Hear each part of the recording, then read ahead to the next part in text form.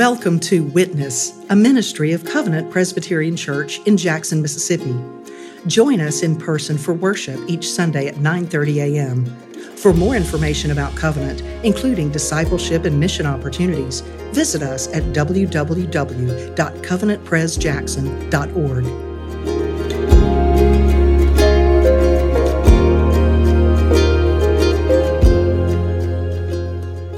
In the beginning, there was God, only God, the Almighty, infinite, eternal, triune God, one God who exists in three persons, Father, Son, and Holy Spirit. And it pleased God in the beginning to create. There was nothing, and God said. God spoke into the nothing. God spoke into the quiet, into the stillness. And at the sound of his voice, creation came to be. Through his word, God formed the light and filled it with the sun, moon, and stars. He formed the earth and sky and sea. He formed mountains, rivers, valleys, streams. He formed trees, flowers, plants, and he filled them with birds, fish, and animals. God created male and female, man and woman, in his own image, after his own likeness. There was nothing. God spoke, and creation came to be. It was teeming with life and activity and change. There was color and texture and movement and sound and growth. And in the midst of it all, God entered into stillness. Quiet. On the seventh day, God rested. And not that he was tired, not that he was weary, not that he needed a nap. Rather, his work of creation was complete, finished, accomplished. And on the seventh day, God ceased from his labor. He rested. And God blessed the seventh day. He made it holy, which means set apart, distinct. Nothing else in all of creation was designated holy by God. Nothing else in all of creation was set apart by God. Only the seventh day. And it is set apart for you. Holy for you. A gift for you. God gifts you rest. Do you hear that? God gifts you rest. Do you believe that? God gifts you rest. Created in the image of God, formed in the likeness of God, you are to reflect him, represent him. And one way is the weekly rhythm of work and rest. To observe a holy time, to cease your labor, your work, your striving, to enter stillness, quiet, in imitation of your Creator. And not only is this gift of rest embedded in creation itself, it's also included in the law. It's included in the Ten Commandments. The fourth commandment states this: remember the Sabbath day and keep it holy. 6 days you shall labor and do all your work, but the seventh day is a Sabbath to the Lord your God. On it you shall not do any work. God has given you 6 days to labor, 6 days to fulfill your calling, and 1 to cease, 1 to rest, to enter stillness, quiet. Now, some of you are probably thinking, well, that sounds wonderful. I want to live that rhythm. I want to enter into rest, stillness, quiet. But it's hard. You try, you fail, you feel guilty, and then you start the cycle over again. Some of you are thinking, that sounds wonderful, but it's impossible. You don't know my life. You don't know the demands. You don't know my kid's schedule. It never stops. When I have time, I'm just trying to catch up. When I have time, I'm just trying to get ahead. It can be a stretch to even make it here on Sunday. Some of you are thinking, that sounds wonderful. And I'm living it every single day. Retirement is good. School is out for the summer. Well, it doesn't matter. It doesn't matter if you're old or young or middle-aged. It doesn't matter if you're a student or if you're working or if you're retired. It doesn't matter if you're single or if you're married. It doesn't matter if you're a parent or a grandparent or childless. Life is busy. Your life is busy. And you find ways to fill your time. Work can be demanding. You have so many responsibilities. You have so many that you're responsible for. And for some of you, it really is labor, drudgery. You feel like you're stuck. School can be demanding. You feel that pressure to make the grade. You feel that pressure to stand out. And if it's not work or if it's not school, you fill your time with activities. Activities for you, activities for your family, whether it's travel or sports or entertainment or projects or service. You're busy. And the world around you is busy. It's teeming with life. The seasons never stop. The weather never stops. The created order is constantly changing and growing and producing. The world around you is busy. News feeds never stop. Social media never stops. Streaming never stops. Communication never stops. And unless you turn them off, notifications on your phone never stop. The pace of change in our culture never stops. Politics, technology, even language. Your life and the world around you, busy. Well, how about your heart? Even if your life is not that busy, your heart can be. Is your heart restless within you? Is it full of worry, full of anxiety? Is it full of fear, sorrow, struggle, chaos?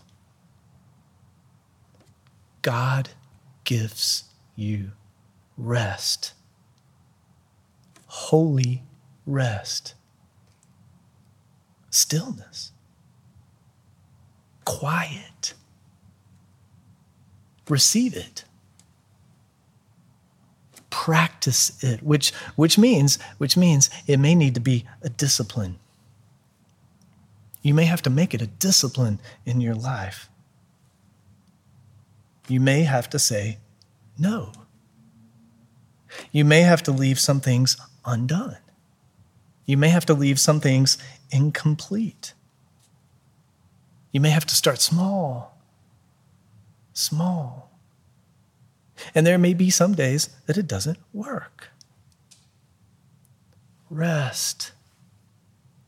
It's a gift, but here's why it's a gift. It's a gift because God knows. He knows the busyness of creation. He knows the busyness of life, and he knows you. He knows your life. He knows your work. He knows your hours. He knows your days. He knows your heart. And he knows that in the midst of the busyness of life, in the midst of the busyness of your life, he knows in the midst of the restlessness of your heart, you might overlook him. You might miss God. He knows that your calendar or what is around you or what is within you can become your sole focus, your sole priority. And in the midst of that sole focus, sole priority, God can fade, disappear into the background. You don't think of him. Life is busy. Life is full. You don't think of God. And when you suffer, when you struggle, when you face loss, you feel lonely and abandoned, and you wonder, where is God? Why is he not here? Well, there's more to rest than just rest. The rest that God gives has purpose. The rhythm that God creates has purpose. Rest, quiet, stillness offers time. Holy time. It creates space to look to the God who created, to place your gaze, your focus, your attention on him, not your calendar, not what's going on in your life, not what's going on around your life, not what's going on in your heart, but on God, the one in whose image you are created. Rest acknowledges that life does not depend on your activity, on your work, on your striving. Rest acknowledges that your life does not depend on your activity, your work, your striving. Rest acknowledges that your life is in God's hands. He created you. He gifted you with life. He gifted you with abilities. He gifted you with relationships. He gifted you with time. And the world is in God's hands. He created it. He ordered it. He filled it. He holds it together. And he also entered it. The God of creation did not simply remain enthroned above his creation, remote, aloof, inaccessible. He entered it. He was born in a stable in Bethlehem. Jesus, the Son of Mary, Jesus, the Son of God. And Jesus breathed the air that he created. He walked upon the ground that he formed. And he served. When the cries of the blind man reached him, Jesus stopped. And he healed him. When a synagogue ruler whose daughter was dying came for him, Jesus stopped and he went with him and he healed her. When a leper came to Jesus, he stopped and he healed him. This God of creation who entered creation also went to the cross to serve. Jesus experienced rejection and abandonment and injustice and pain. He suffered, he died, and he rose again. He rose again on the first day, a blessed day, a holy day, the day of resurrection, the Sabbath of a new age. Jesus lives. And through him, God conquered sin. Through him, God conquered death. And he did so for you. To heal you. To heal your sin-filled heart, giving you forgiveness. To heal your restless heart, giving you peace. He did so to open your eyes that you might see, truly see God, the almighty, infinite, eternal creator. so that you see that the one who fades, who disappears in the busyness of life, your life, is a God of love. For the one who spoke creation into being is the Father of Jesus Christ. And through faith in him, you are his child. He gifts you rest, quiet, stillness, so that you stop and attend to and focus upon him. And as you focus on him, you remember who he is. You remember what he has done. You remember he is the creator who came in the flesh, seeking you out to save you in Jesus Christ. Rest in him. Rest from your labor in him. Rest while the world toils on around you. Rest your heart in him. Rest in his promises. Rest in his promise of forgiveness, his promise of life, his promise that he will be with you even to the end of the age. And this remembering leads to worship. This remembering is essential to worship. Again, the fourth commandment, remember the Sabbath day and keep it holy. Remembering the day points to the one who gifted the day. Remembering him and his works leads to worship. Worship is part of your rest, which is why you are here this morning. And through rest, you can return to your labors renewed. Through rest, you can return to your busyness renewed. You can return with proper focus. You can return with right perspective. Creation's in God's hands. The world's in God's hands. You are in God's hands. Through Jesus Christ, you belong to him. And your Father is with you in your busyness. He's with you in your restless heart. And he gives you rest. And this holy rest offers you a taste of eternity. This holy rest gives you a taste of heaven. In Genesis chapter 1, creation is framed by 6 days. And at the end of every day, there's a refrain. There was evening and there was morning the first day. There was evening and there was morning the second day. And this refrain occurs for every single day but the seventh. It's not repeated on the seventh day. Rest continues. For there is the promise of eternal rest here at the dawn of creation. And our New Testament reading from Hebrews is about rest. Listen to verse 9 from that passage again. So then there remains a Sabbath rest for the people of God. Now, the argument in the book of Hebrews is this. When God's people were released from bondage in Egypt, they were heading toward the promised land. There they would have rest. There they would have God-given rest. And right before they were to enter, as they sat on the banks of the Jordan River, Joshua, who was leading them, reminded God's people. He spoke these words. They're found in Joshua chapter 1, verse 13. Remember the word that Moses, the servant of the Lord, commanded you, saying, the Lord your God is providing you a place of rest and will give you this land. Again, entering the promised land meant rest. God was providing a place of rest, rest from their wandering, rest from their bondage, rest in him. And God's people did enter the promised land. But they didn't find that rest. They did not enter into that rest. There were periods of rest, yes. But it wasn't a complete rest. Why is that? Because they didn't remember. They forgot God. They took their eyes off him. They took their focus off him. Their hearts were restless, and their hearts followed after other gods. Well, since God's promises are always true, Hebrews says that this promised rest actually points to the future. It points to your future. Rest. A future that when your life is complete, that you will follow your Savior. You will follow Jesus into the promised land. And there you will find eternal rest in God. There you will find holy rest. Rest from your labors. Rest from your calendar.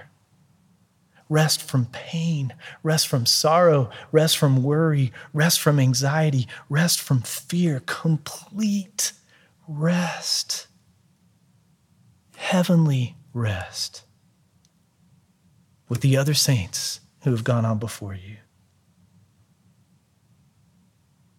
Rest. God's gift to you now. Gift from creation, a gift that points you to Him, a gift that gives hope. A gift in imitation of the God who rested on the seventh day. Thank you for tuning in to Witness, a ministry of Covenant Presbyterian Church in Jackson, Mississippi.